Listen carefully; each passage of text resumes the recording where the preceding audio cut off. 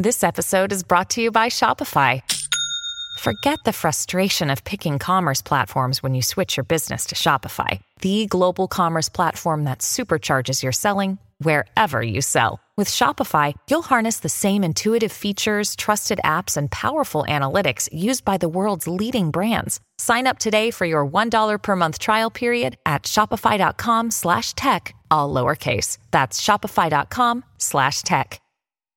Hi, everybody. This is Adriana Trajani. I'm the host of You Are What You Read. I have the privilege of interviewing luminaries of our times about the books that shaped them from childhood until now. We get everybody from Sarah Jessica Parker to Kristen Hanna, Mitch Albom, Susie Essman, Craig Ferguson, Rainn Wilson, Amor Tolls, you name it, they come, they share. New episodes of You Are What You Read drop every Tuesday on Apple, Spotify, or any major streaming platform wherever you listen to your podcasts. We have solid information. The top of the hour means it's time for a Dirt Alert. An up-to-the-minute look at what's going on in the world of entertainment on My Talk 107.1. Tell us some behind-the-scenes stuff. Give us the dirt.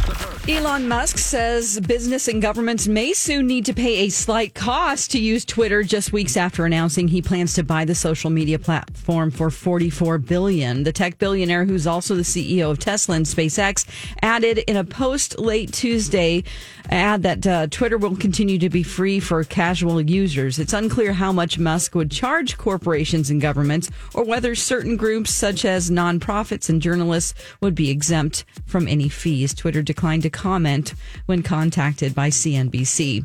A small earthquake registered in Baton Rouge, Louisiana on Monday night.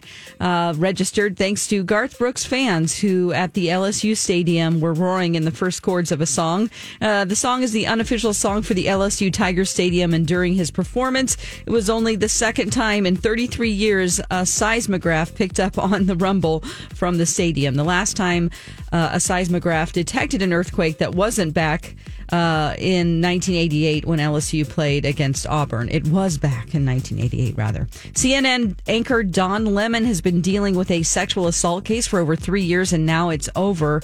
Dustin Heiss accused Lemon of sexually assaulting him at a bar in 2018. In a tricky turn of events, Don's accuser did a deep dive into his memory and now doesn't remember things happening like he said they did 3 years ago. Those familiar with the case figured the outcome was as expected. That's the latest dirt. More stories like this at mytalk1071.com or by downloading our app. That was a good update, Don. Dirt Alert updates at the top of every hour. Plus, get extended Dirt Alerts at 8:20, 12:20, and 5:20. Meet me back here in an hour.